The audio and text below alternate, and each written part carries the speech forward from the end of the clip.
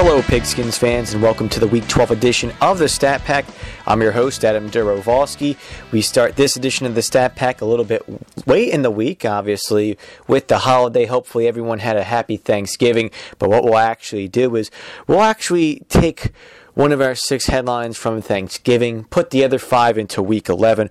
We'll also take a look at a 6-pack of regression from Week 11, as well as, a half of a 6-pack of Week 12 regression that happened during one game in particular of the 3 Thanksgiving games.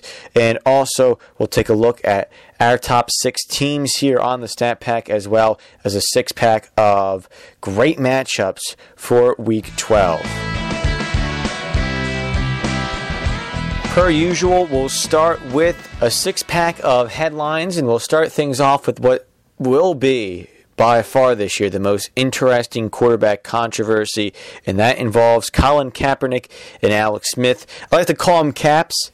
Colin Kaepernick had a fantastic game, putting up a 133.06 passer rating as the San Francisco 49ers demolished the Chicago Bears 32-7 on Monday Night Football. Now remember, the Chicago Bears have a league best defensive passer rating, which is just a bit above 65, so you can look at what Kaepernick did.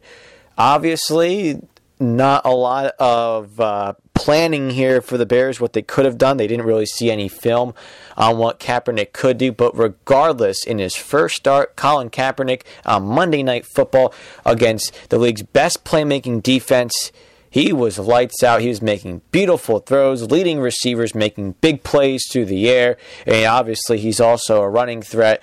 So Colin Kaepernick forcing the issue, and here you have Alex Smith, who's playing very efficient football for the San Francisco 49ers. But my headline is this, and that's picking Colin Kaepernick over Alex Smith is a correct decision for the long-term health of the San Francisco 49ers. As for the short term, I think that's going to ruin the chances for the 49ers to win the Super Bowl this season. You look at it, a con of starting Colin Kaepernick has to do with the rhythm Alex Smith established. San Francisco, third in offensive passer rating at 104.84. Smith himself, 104.06. That puts San Francisco in top company. There's been only 28 teams since 1978, which is the beginning of the live ball era. There's been only 28 teams that have put up an offensive passer rating of 100 or better. You look at Alex Smith, he leads the league with a 70 completion percentage. The 49ers have a league best 8.20 yards per pass attempt. And you think about it, Alex Smith in his last 25 starts has only 10 interceptions. So Alex Smith is fitting very much into what the 49ers are doing offensively. However, you look on the other side, Colin Kaepernick can expand upon the San Francisco offense. He's a good fit for the spread option and the run option that John Harbaugh likes to do, and he did a lot of that at college with the Stanford Cardinal. Bringing that dynamic winning presence will be important for the San Francisco 49ers, especially if they don't continue to get this elite production from the defense in the future. Think about this, and we're going to look at Alex Smith in his regular season starts when the 49ers have allowed 24 or more points. His overall record is 125-1. Now, he did also go into the playoffs and get a victory against the New Orleans Saints when the 49ers did allow over 24 points. So overall, his record, when the 49ers have allowed 24 points or more, is only 225-1. Let's compare him to the last 5 Super Bowl winning quarterbacks who were starters in the Super Bowl. Eli Manning, 18-42. Aaron Rodgers, 12-16. Drew Brees, 28-52. Ben Roethlisberger, 8-24. And finally, Peyton Manning, 38-62. obviously, if you want to compare Alex Smith to those 5 guys, he's not getting the job done when the team needs him to help out the defense. You look at these other quarterbacks, with maybe the exception of Ben Roethlisberger, who doesn't exactly get a lot of opportunities given how good the Steelers have been defensively over the years. But you look at Eli Manning, Aaron Rodgers, Drew Brees, Peyton Manning, all of these guys can get the job done when it comes to these shootout scenarios. Alex Smith, again, only 2 victories when his team's allowed 24 points or more.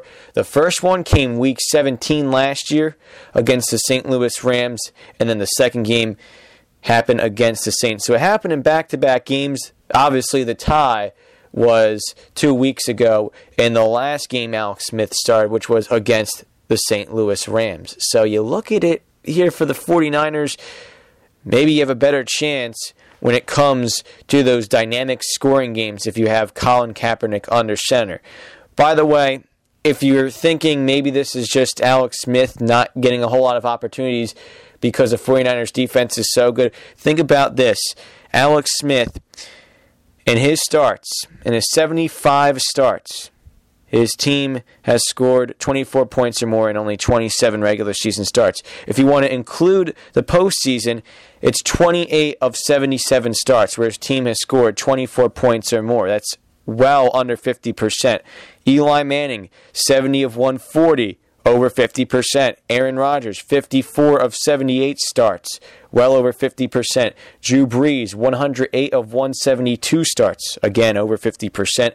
Ben Roethlisberger, even over 50%, 71 of 136 starts. And finally, Peyton Manning, 139 games of 237 starts where his team has scored 24 points or more. Bottom line, this is a very conservative offense under Jim Harbaugh when Alex Smith is under center. Yes, he's being efficient right now, but you look at it in comparison to these other guys who have won Super Bowls in this pass-heavy era, Alex Smith quite simply doesn't fit in. And in the long-term health for the San Francisco 49ers, Colin Kaepernick is the better fit. Do the 49ers want to risk this season to try and be Super Bowl ready next season with Colin Kaepernick? I don't know. It's really a tough choice. And right now, I don't know how much you want to actually get into a quarterback controversy. There's been 5, maybe 6 Super Bowl champions where there's a quarterback controversy where guys are switching starting positions due to play rather than injury. The 71 Dallas Cowboys with Roger Staubach and Craig Morton. 1974 with the Pittsburgh Steelers. Yes, Terry Bradshaw, Joe Gilliam. Anyone remember that quarterback controversy? You can possibly throw in back-to-back championships for the 49ers 1988, 1989 when you had the dynamic between Joe Montana and Steve Young. Obviously, 2 Hall of Famers. That's going to be the exception to the rule here in this quarterback controversy development.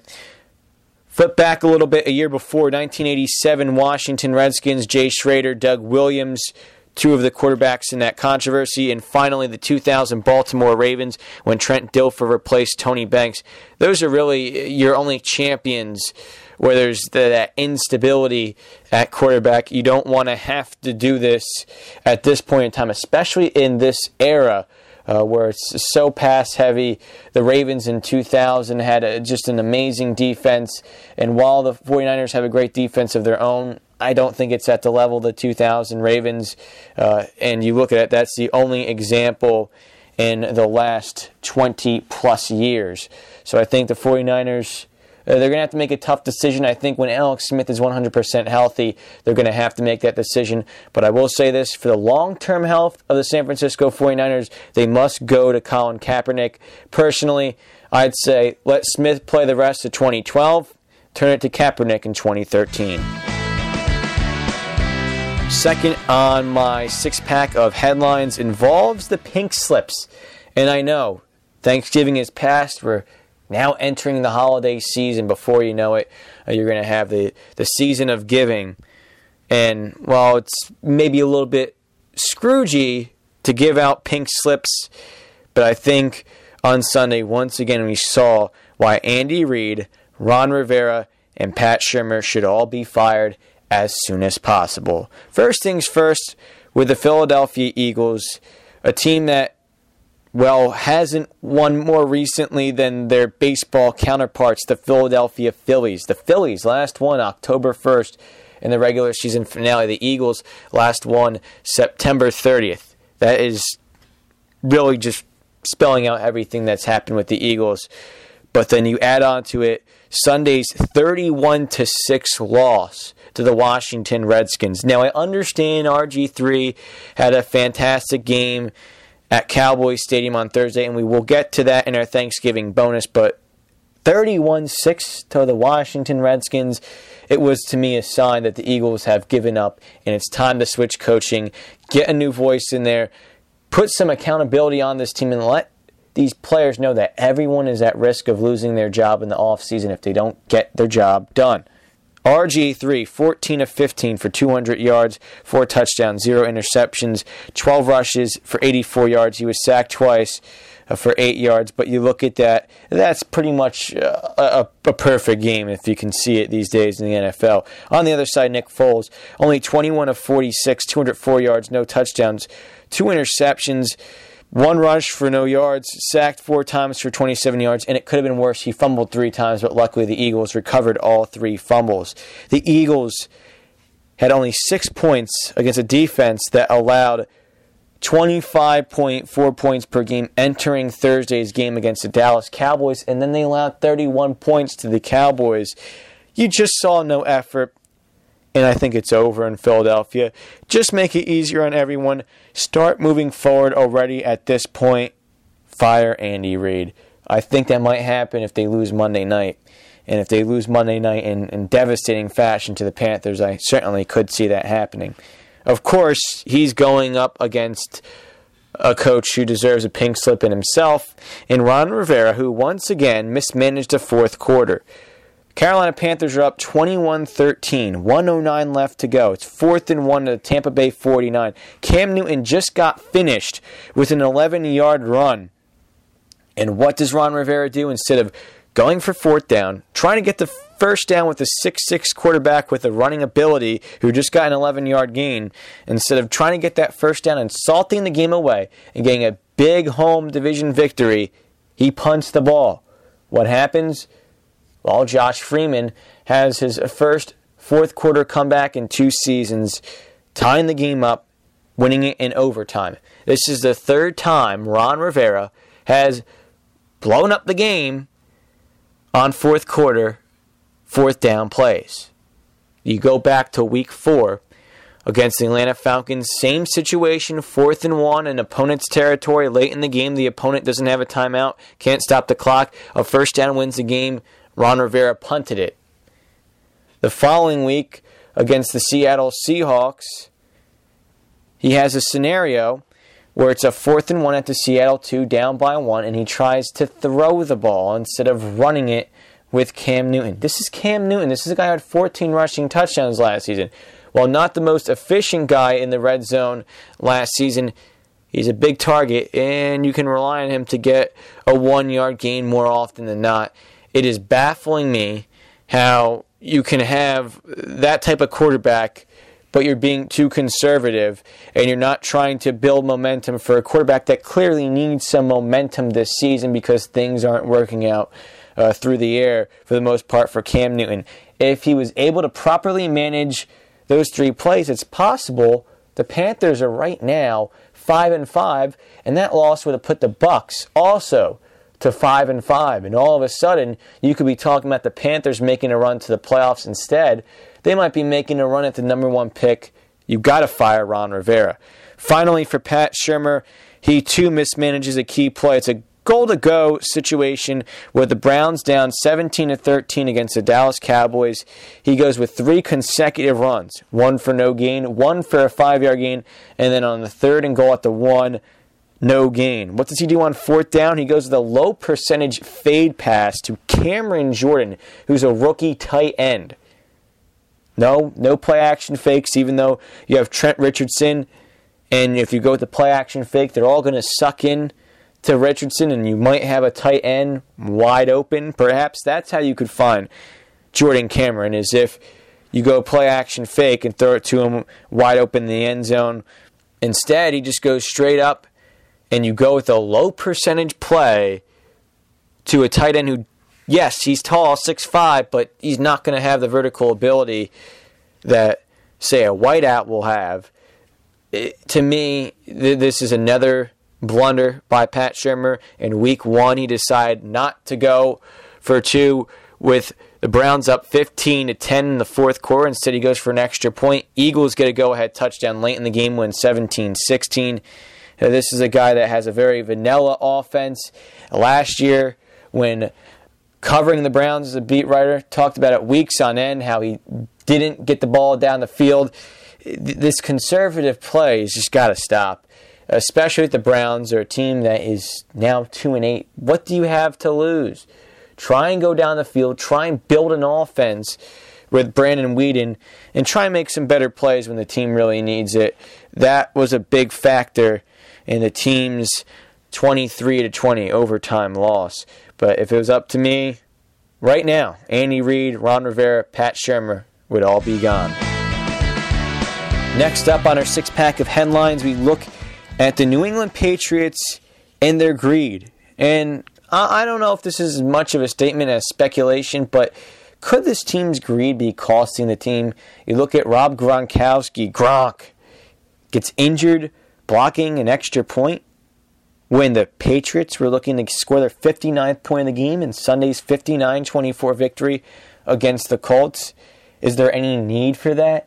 Is there any need for Tom Brady to throw 13 passes when the Patriots were up by 21 points or more to the St. Louis Rams? Now, I understand they scored quite often in the second quarter against the Rams. They scored quite often Thursday night in the second quarter against the Jets. But you have to wonder, if this team doesn't show the ability to slow things down, what will happen? If they're going to get too greedy trying to score and they go too fast to the pace, too aggressive. Well, we've already seen it. Go back to week 6 in Seattle, where the Patriots kept trying to go with that no huddle. They kept trying to get greedy. They blew opportunities and lost 24-23 to the Seahawks when they were up at one point, 23-10 in the fourth quarter. You can also look at a loss against the Baltimore Ravens, 31-30. They nearly blew the game a few weeks ago at home against the Buffalo Bills when they only won 37-31. I just wonder what's going to happen, especially if you have a team that has a good secondary that can cover well and get the pass rush going, how that team will be able to handle the New England Patriots. I just wonder about their greed. They are playing some good football as of late. The scoreboard's looking a lot in their favor, but they are also getting some breaks their way in terms of some extra points. You look at it against the Indianapolis Colts, you have Julian Edelman returning a punt return for a touchdown. You had 2 interceptions returned for a touchdown against the Colts. So there's 3 non-offensive touchdowns. Other than that, they had 38 points, which is still great, but obviously that really helped out the Patriots in that victory. Then you look at it against the Jets. Well, you had 3 touchdowns again that were not of the kosher variety, so to say, including 2 within a 15-20 second span. So I look at it right now for the Patriots, a little bit misleading. They're being a little bit too aggressive in terms of boosting their stats and kind of really, I think, skewing what they're really able to do. They're not going to be able to run up the score against the Baltimore Ravens or the Pittsburgh Steelers or the Houston Texans or the Denver Broncos. I find right now that the New England Patriots might be in position to see a little karma bite them in the butt. Number 4 on my 6-pack of headlines, and that is Ken Whisenhunt costing his Arizona Cardinals a big win in Atlanta and a chance for his team to stay in the playoff hunt. A loss 23-19 in Atlanta despite 5 interceptions of Matt Ryan, despite a +5 turnover margin that could have got the Cardinals back to 500 and back in the hunt with a home game coming up against the lowly St. Louis Rams. Instead, they benched John Skelton in the first quarter with the team up, by the way, by double-digit points. And they put in the 6th-round rookie Ryan Lindley. Now, look, I can understand if John Skelton's really costing the team a chance to win the game, but he was only 2 of 7 for 6 yards. Why bench him for a 6th-round rookie that's going to have no chance to get the job done? And it proved statistically 9 of 20 for 64 yards. He averaged 3.2 yards per passing attempt. That's atrocious. You also think about it, he had a turnover for the game-changing play. He lost a fumble that the Falcons returned for a touchdown. At the time, the Cardinals were up 13-3. It was the first drive for Lindley. The game becomes 13-10, and there's a chance for the Falcons to get the job done. Three times Lindley was sacked, 29 yards. 3 turnovers the Cardinals forced in the second half. One time they started on their own 42-yard line. They went 3 and out. Another time they started at the Falcons' 16-yard lines. They went 3 and out, settled for a field goal. And then the third time they started at the Atlanta 32-yard line, and they go a turnover on downs after 4 plays, a 4 and out. The Cardinals had 5 first downs, 2 rushing, 3 passing, with Ryan Lindley under center, and none of that, no first downs after the opening drive in the second half. How is that possibly a good situation for the Arizona Cardinals to win a football game? You had a perfect chance. John Skelton would at least got enough offense to give the Cardinals a victory here. And oh, by the way, now you start Ryan Lindley Sunday against the Rams, and you probably cost the Cardinals a chance to win that game. And instead of maybe the Cardinals being 6-5 by sticking to John Skelton, being in the playoff hunt at least for now, you're probably going to force the Cardinals to start all over again. And you're wondering, I'm at least wondering, I don't know about you, but I'm at least wondering, are they going to decide to stick Lindley in there to lose games so they can go after Matt Barkley or Geno Smith or perhaps someone else? It's an interesting thing to ponder. And I think that's the only positive that can come from this, because let's face it, Ken Whisenhunt cost his team a football game on Sunday, and to me, that's just unacceptable. Number 5 on my 6-pack of headlines, it involves, to me, what is unofficially a career-ending injury, but I think an injury that marked the last chance for Blaine Gabbert with the Jacksonville Jaguars. I hate to say it after just 2 seasons, but I think that's it for Blaine Gabbert. As a rookie, 210 completions and 413 pass attempts for 2,214 yards, 12 touchdowns, 11 interceptions. He took 40 sacks for a league-high 293 yards, only 98 rushing yards on 48 attempts, 14 fumbles, 5 of which were lost. This year, 162 of 278 for 1,662, 9 touchdowns, 6 interceptions, sacked 22 times for 158 yards, 18 rushes for 56 yards, 5 fumbles, 3 of them lost. Now, those aren't good numbers, but if you put it in context, this is actually a historically bad start for Blaine Gabbert. He becomes only the 4th quarterback in NFL history in his first 2 seasons, with at least 240 attempts, mind you, but in his first 2 seasons, having a completion percentage below 60 and throwing for less than 6 yards per passing attempt. The other 3 quarterbacks, Rick Mirer, Ryan Leaf, and Joey Harrington. Those 3 all were first-round quarterback busts. So again, in his first 2 seasons, like Mirer, Leaf, and Harrington, all 4 of them had at least 240 passing attempts, which means they averaged at least 15 passing attempts per game, had a completion percentage under 60, and threw for less than 6 yards per passing attempt. Those are horrible numbers, and it shows here with his company. I think that's ultimately it for Blaine Gabbert. He's on injured reserve. His season is over, and I think the Jacksonville Jaguars can move forward and try and draft someone else, because at least those three guys, it's not a huge sample size right now, but at least what history is suggesting from the previous three guys who achieved this quote-unquote feat, it doesn't look good for Blaine Gabbert, and I think the Jacksonville Jaguars should indeed move on. I think that was already kind of set in stone, but I think that statistical tidbit pretty much puts it to an end for Blaine Gabbert.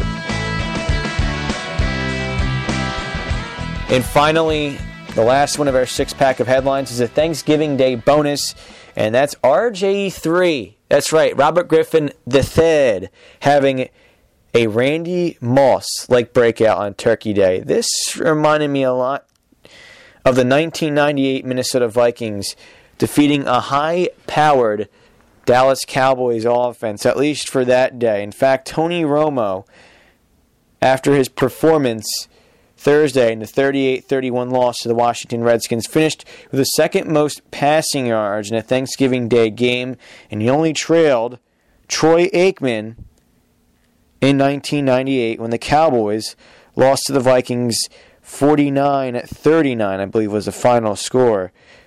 But this was a game that Randy Moss had a breakout game. He had a lot of highlight touchdowns for the Vikings, and that really kind of got his career off and going. RG3's already been there in terms of his career going sky high here. But I think this was really the national showing that was needed. Now, I stand corrected. It was actually 46-36, Vikings defeating the Cowboys. But the Cowboys, they had a pretty good team. Troy Aikman had a pretty good game. Overall, for Troy Aikman, he was able to get the Cowboys pretty big performance. But on the other side, there was obviously Randy Moss who was getting the job done. But you look at the numbers for Moss, all three catches were for touchdowns, 163 yards, and really just some huge numbers and a big day for the Dallas Cowboys. This after, by the way, an overtime game, the previous game in Detroit. Seems a lot like this game here. Tony Romo having a big day in passing yards, but RG3 putting together a fantastic performance for the Washington Redskins. Another 4 touchdowns, 1 interception, but even that interception, you could see he was trying to give it a low percentage pass to be intercepted, but just kind of lofted in a nice diving interception by Charlie Peppra. But RG3, just a fantastic job that he's done. What is it now? 17 touchdowns, 4 interceptions. Just a fantastic job by the Thad, and he's only a rookie.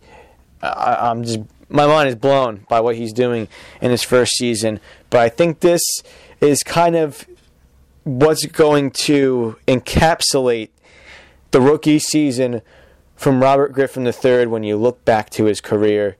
A lot like a lot of people did with Randy Moss in his rookie season with that Thanksgiving Day showing against the Dallas Cowboys. And oh, by the way, a few facts here. Not only is it the first time the Washington Redskins defeated the Dallas Cowboys on Thanksgiving, but it is the first time in Tony Romo's career that he lost a home game, a home start, in November. So this was a pretty big win for the Washington Redskins, to say the least. Okay, let's move forward now. We're going to have a 6-pack of statistical regression from Week 11, as well as a half of a 6-pack of statistical regression from the Texans' overtime victory over the Detroit Lions. Let's start things off with the Week 11 regression, and the first of the 6-pack is Rob Gronkowski. Now, we already mentioned the New England Patriots getting greedy and Rob Gronkowski getting injured. Well, how about this? He had some regression to be had, and it comes in the worst possible way. Season-to-season regression, that is.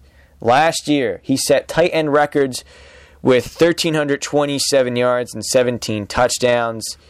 Well, he already was due for some regression in terms of projection. He was projected this year to finish with 85 receptions, below his 90 from last year. For 1,197 yards, and 16 touchdowns. So he had regression going anyway. But now with his injury, he's stuck at 53, 748, and 10. Quite the amount of regression for Rob Gronkowski. Number 2 on the six-pack here is the Houston Texans' defensive passer rating, which took even a bigger hit considering what happened Thursday against the Detroit Lions. But entering the game against Detroit after they won over the Jacksonville Jaguars 43-37, and Chad Henne had himself quite a great game, especially first to third quarters when he completed 13 of 17 passes for 250 yards, 3 touchdowns for a 157 passer rating. He did slow down in fourth quarter and overtime play, completing only 3 of 16 passes, but did so for 104 yards and a touchdown. This game against the Jaguars moved the Texans' defensive pass rating from 71-65 up to 77-22.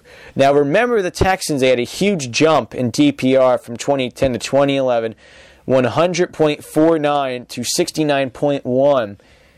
And that pretty much showed the Texans were due for some regression, coming back down to the 70s or 80s. And I think that will be the case for the Houston Texans, as they still had an NFL best 54.24 completion percentage entering Thursday's game against the Lions. But nonetheless, you can see that defensive pass rating starting to regress for the Houston Texans. Number 3 on the six-pack of regression is the Chicago Bears and their takeaways. Monday night against the San Francisco 49ers, they lost 37-2, but it marked the first time they failed to get a turnover this season. In fact, the Bears having 30 in their first 9 games, that was the most since the 1989 Philadelphia Eagles, who had 35 in the first 9 games. They actually finished with 21 in their final 7 games. But the Bears had themselves at least 2 takeaways in each of the first 9 games. That was the first team since the 2006 Chicago Bears, and only the 13th since 1978. And in fact, if you're to look at some of the other teams on this list, there were 5 teams that didn't make the playoffs: the 1999 Chiefs, 1987 Eagles, 1979 Giants, 1996 Bengals, 1985 Eagles. There was also 4 teams that didn't win a playoff game: 94 Patriots, 90 Chiefs, 84 Denver Broncos, and 1978 New England Patriots. There were 2 teams that made the conference championship game: the 84 Seahawks, the 79 Houston Texans, and then, of course, the 2006 Bears made the Super Bowl. So, obviously, not really a strong trend in terms of playoff success for having to rely on so many turnovers in the first 9 games of the season. But as you can kind of see, the regression is happening here for the Chicago Bears, and it's a big reason why they've lost their last 2 games. They're going to have to keep an eye on it. Their schedule will continue to get tougher, and if they can't get some big turnovers, they might be losing a few more games, and it might happen when the team least needs it into the postseason. Number 4 on our 6-pack of regression from Week 11, the Atlanta Falcons and their offensive pass rating. As we mentioned, Matt Ryan, 5 interceptions in a 23-19 victory against the Arizona Cardinals. It dropped the Falcons' offensive pass rating from 102.64 to 94.78. And as we mentioned earlier in this podcast, only 28 teams since 1978 had an offensive pass rating of 100 or better. So this might be the game the Falcons look at when they don't reach that elite company. Number 5 on our 6-pack of statistical regression from Week 11, the Jacksonville Jaguars and their scoring offense. The Jaguars had just 127 points in their first 9 games. That's a 14.1 points per game average. How about this? The Jaguars putting up 37 points in Houston. It moved up the Jaguars' scoreability from 29th to 24th. And, well, I guess the Jags can thank Chad Henne, which I didn't think any team would really do. Finally, on our 6-pack of Week 11 regression, it's the 80-1508 club. I'll explain it a little bit more here. Receivers who had 80 receptions for 1,500 yards and 8 touchdowns. That's an exclusive club for NFL wide receivers. Only 23 in that exclusive club, including Victor Cruz, Calvin Johnson, and Wes Welker from 2011. Now, of the first 20, no receivers the following year improved in all 3 categories. Only one receiver improved in receiving yardage, which was Marvin Harrison in 2002. Only 3 improved in total receptions, and only 5 improved in touchdowns. Well, let's look to projections here. Victor Cruz, after last year, having 82 receptions for 1,536 yards and 9 touchdowns. This year, he is slated to have more receptions, 96, more touchdowns with 11, but fewer receiving yards, 1,189. As for Calvin Johnson, last year, 96 for 1,681 and 16 touchdowns. This year, he's actually slated entering the game against the Houston Texans, which he probably still is on pace to break the marks for receptions and yards, but only had 3 touchdowns through 10 games, got 1 more yesterday against the Houston Texans, 4-11, but still well under the 1 touchdown per game average he had last year with 16. And finally, Wes Welker, 122 for 1,569 and 9 last year. Entering the game against the Jets, he was on pace for 117, 14, 24, and 3, which is obviously lower in all 3 categories. So you're seeing this exclusive club. It's exclusive for a reason. All 3 of these guys are facing some serious regression.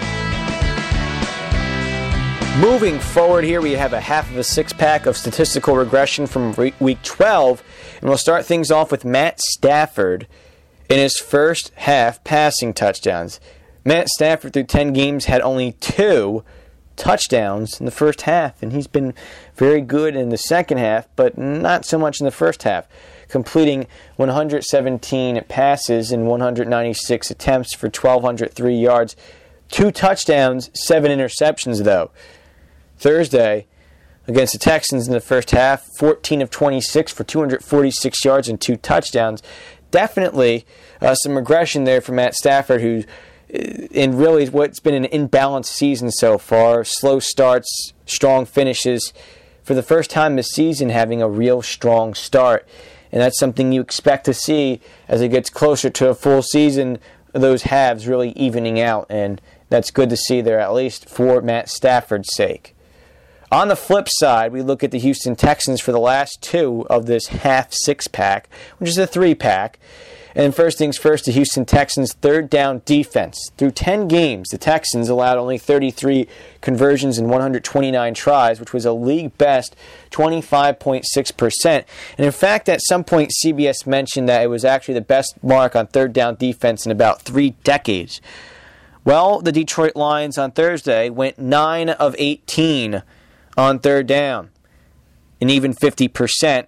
Which moves the Houston Texans to 42 of 147, and that would put their overall mark to 28.6, which is quite a considerable increase. If you think about it, that's more than a 10% increase in third down defense for the Houston Texans. So that, another big factor of regression. And finally, well, this is obviously regression. The Houston Texans' run defense, not allowing a single touchdown through 10 games, and in fact, was allowing a 3.9 yards per rush average. The Detroit Lions got a pair of rushing touchdowns, one from Michael LaShore, one from Joique Bell, and overall, the Detroit Lions having an effective day on the ground. They were able to net 106 yards on 23 carries, which was a 4.6 yards per rush average. So the defensive hogs having some regression for the Houston Texans when you talk about third down defense and the run defense. And that is a 1.5-pack of statistical regression. Moving forward on the 6-pack here, moving on to a 6-pack of top teams, according to yours truly, through 11 weeks plus 3 games from Thanksgiving. Number 1 on my list, it's still the Houston Texans. Yes, I know they barely beat the Detroit Lions on Thanksgiving, But think about this. They played nearly 10 quarters of football in the span of 4 days, more or less. He put together those 96 hours, nearly 10 quarters. They still got both victories. They're 10-1. And entering this week, the Houston Texans were in the top 5 and 7 of 13 categories in the quality stats, and in the top 8 and 11 of 13 categories. The only two that they were in the top 8, the Offensive Hog Index, which they were 9th, and the Bendability Index, which they were 11th. Now, it's quite possible when Week 12 is all said and done that they won't be so high up in some of the defensive stats, but nonetheless, the Texans right now are still my number one team. Yes, back-to-back overtime wins against losing teams, and now 3 one-possession victories against losing teams. But the Texans have 1 game left against a losing team. If they beat the Titans in considerable fashion next week, we won't have to worry about any precedent of weak victories over inferior teams. So the Houston Texans still number 1 on my list. Moving all the way up to number 2 on my 6-pack of top teams are the New England Patriots. Yes, I know, I'm saying they might be a little bit too greedy and karma might be headed their way. But 6th in the quality stats power rankings, 3rd in the relativity index, 4th in the offensive pass rating. And really what's impressing me most as of late is the way the defense is playing. And they're starting to become a turnover machine. There will be some regression to be had for the New England Patriots, and I'm pretty sure I'll break it down in next week's podcast. But nonetheless, the way that their defense is playing right now, making those big plays, I gave the Chicago Bears credit when they were doing it.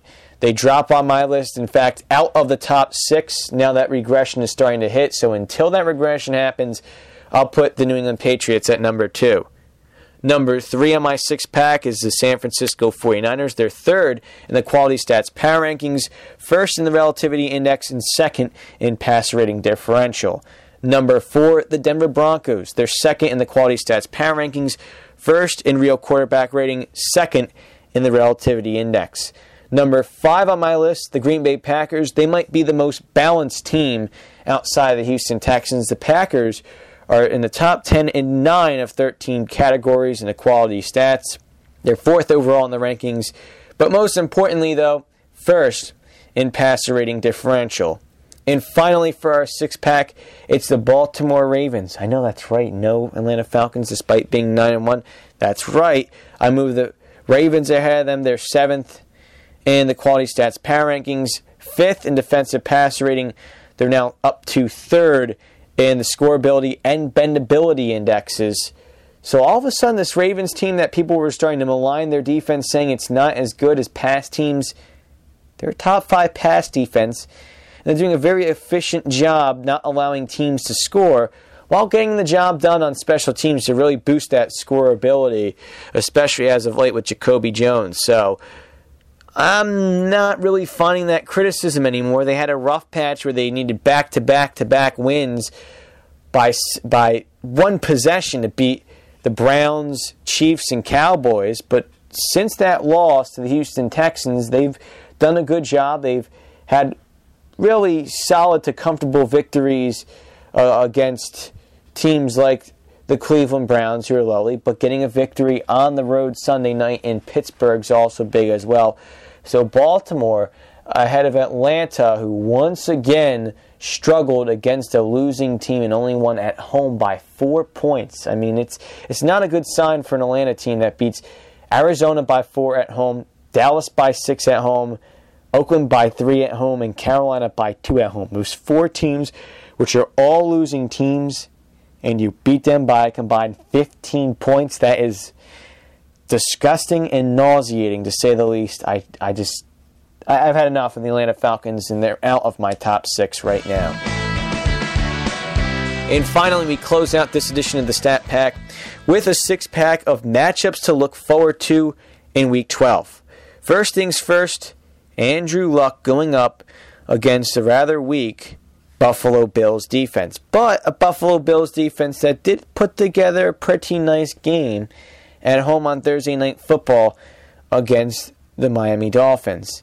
Now, The Colts are 31st in passer rating differential. How they're 6-4, it's still quite beyond me. How they have a victory against team number 1 in passer rating differential is also beyond me. But nonetheless, here's a chance for Andrew Luck to probably win a game that the Colts should win. It's at least a toss-up in terms of the quality stats. And with the Colts being at home, you would think they should win. And they go up against a Buffalo defense that's 24th in defensive pass rating, 92.61, 19 touchdowns allowed compared to 8 interceptions. Can Andrew Luck get the job done? He's not even close in my book near the Offensive Rookie of the Year status. I'd put RG3 ahead of him, obviously. I'd put Russell Wilson ahead of him. I'd put Alfred Morris ahead of him. I'd put Doug Martin ahead of him. Andrew Luck might not even be, to be honest, in my top 5. But regardless, he does have the team at 6-4, and here's a chance for him to prove his worth going up against the Buffalo Bills. Speaking of rookie quarterbacks, how about Russell Wilson, which is next up on my 6-pack of intriguing matchups, going up against the Miami Dolphins defense. And it's a defense that is starting to slow down. The defensive hog index still in the top 10. So is the defensive pass rating, but it's starting to drop. Defensive pass rating now to 10th at 80.11, but only allowing under 57 completion percentage right now for those Miami Dolphins. And here's a chance for Russell Wilson on the road in Miami, an early game. The Seahawks have done a terrible job on the road, especially in early games. They're all the way across the country, but off a bye. Here's an interesting chance for Russell Wilson, not only to get the Seahawks a victory and keep them in a good position to get a wild card spot and maybe, just maybe even, get those Seahawks a divisional crown. Yes, it's still possible. Here's a chance for him to show that he's more than just a rookie if he can go on the road and do well against this Miami defense and get the Seahawks a tough road victory. For the final 4 of my 6-pack, they're all just straight-up games. Games I'm interested in. First things first, in the NFC North, the Minnesota Vikings going up against the Chicago Bears. The Bears having back-to-back losses against quality teams. Now, granted, the Houston Texans number 1 and the San Francisco 49ers number 3 in my rankings. The Minnesota Vikings aren't quite the same. They're 18th. But this is a team that can get the job done. And let's see what the Bears can do to bounce back after their embarrassing showing. Now, as of the time I'm recording this podcast, it looks like Jay Cutler may start Sunday against the Vikings. Meanwhile, it looks like Percy Harvin likely to be out. This is going to help the Chicago Bears. Not going to help the Minnesota Vikings. But if the Vikings can find a way to go on the road and beat the Bears, they will have a 3-0 start in the division, and they'll move up to 7-4, move ahead of the Chicago Bears, and might be in position to make the playoffs with that improving defense and Christian Ponder, who's doing a so-so job as of late. Meanwhile, we move on to another divisional matchup that involves the Atlanta Falcons and the Tampa Bay Buccaneers. Now, the Buccaneers, a tough spot for them, trying to beat the Falcons. But here's a chance. The Falcons 9-1, the Buccaneers 6-4. If the Buccaneers get a sweep against the Falcons, they'll only need to gain one more gain of ground in their final 4 games, or their other 4 games, to steal the division against the Atlanta Falcons. But that's not really important right now. They need to get wins just to stay in the playoff hunt. And their offense is doing a very good job as of late. They're right up there near the top in key statistics. They're 9th in real quarterback rating. And offensive passer rating, they're 9th as well. You look at, though, on the other side, to the Atlanta Falcons, Mike Nolan's defense is playing pretty good. 11th in defensive passer rating. I'm interested to see what the Falcons can do now that they have a big game on the road against a divisional opponent. Remember, last time they went on the road, they lost to a divisional opponent in the New Orleans Saints. Here's a chance to see what both teams are made of. Here's a chance to see what Matt Ryan is made of after having a bad game against the Arizona Cardinals. And let's just face it, you have one of the hottest teams in the Tampa Bay Buccaneers going up against one of the luckiest teams, arguably, in the Atlanta Falcons. I'm really liking what can happen from this game. As for the final two of the six-pack, the rematches of last year's NFC divisional round. First things first, the San Francisco 49ers at the New Orleans Saints. If Alex Smith starts, it's a rematch of the catch 3 last year, where Vernon Davis had a historical catch, and the 49ers defeat the Saints at home in a crazy divisional game that had just the most awesome fourth quarter I've seen in a long while. Now, if Colin Kaepernick starts, well, how about this for his first road start in the Superdome against Drew Brees? Can these 49ers keep up against Drew Brees in a scoring machine for a second time? Or can San Francisco's defense, which is doing a fantastic job, even without the big plays, their top-tier defense, can they slow down Drew Brees, and can the 49ers get another win against a tough team and move up to 8-2-1? I'm very interested to see how this game will pan out. It's just one of those games that is very intriguing. And finally, it was a big upset from last season when the Giants went into Green Bay and defeated the Packers. Here's a rematch. Giants hosting the Packers. The Giants 6-4. If they lose, they'll be just a game ahead of the Washington Redskins and the Dallas Cowboys. But if they can beat Green Bay, all of a sudden now the Packers might be close to being in that wild card hunt and being surpassed by possibly the Buccaneers.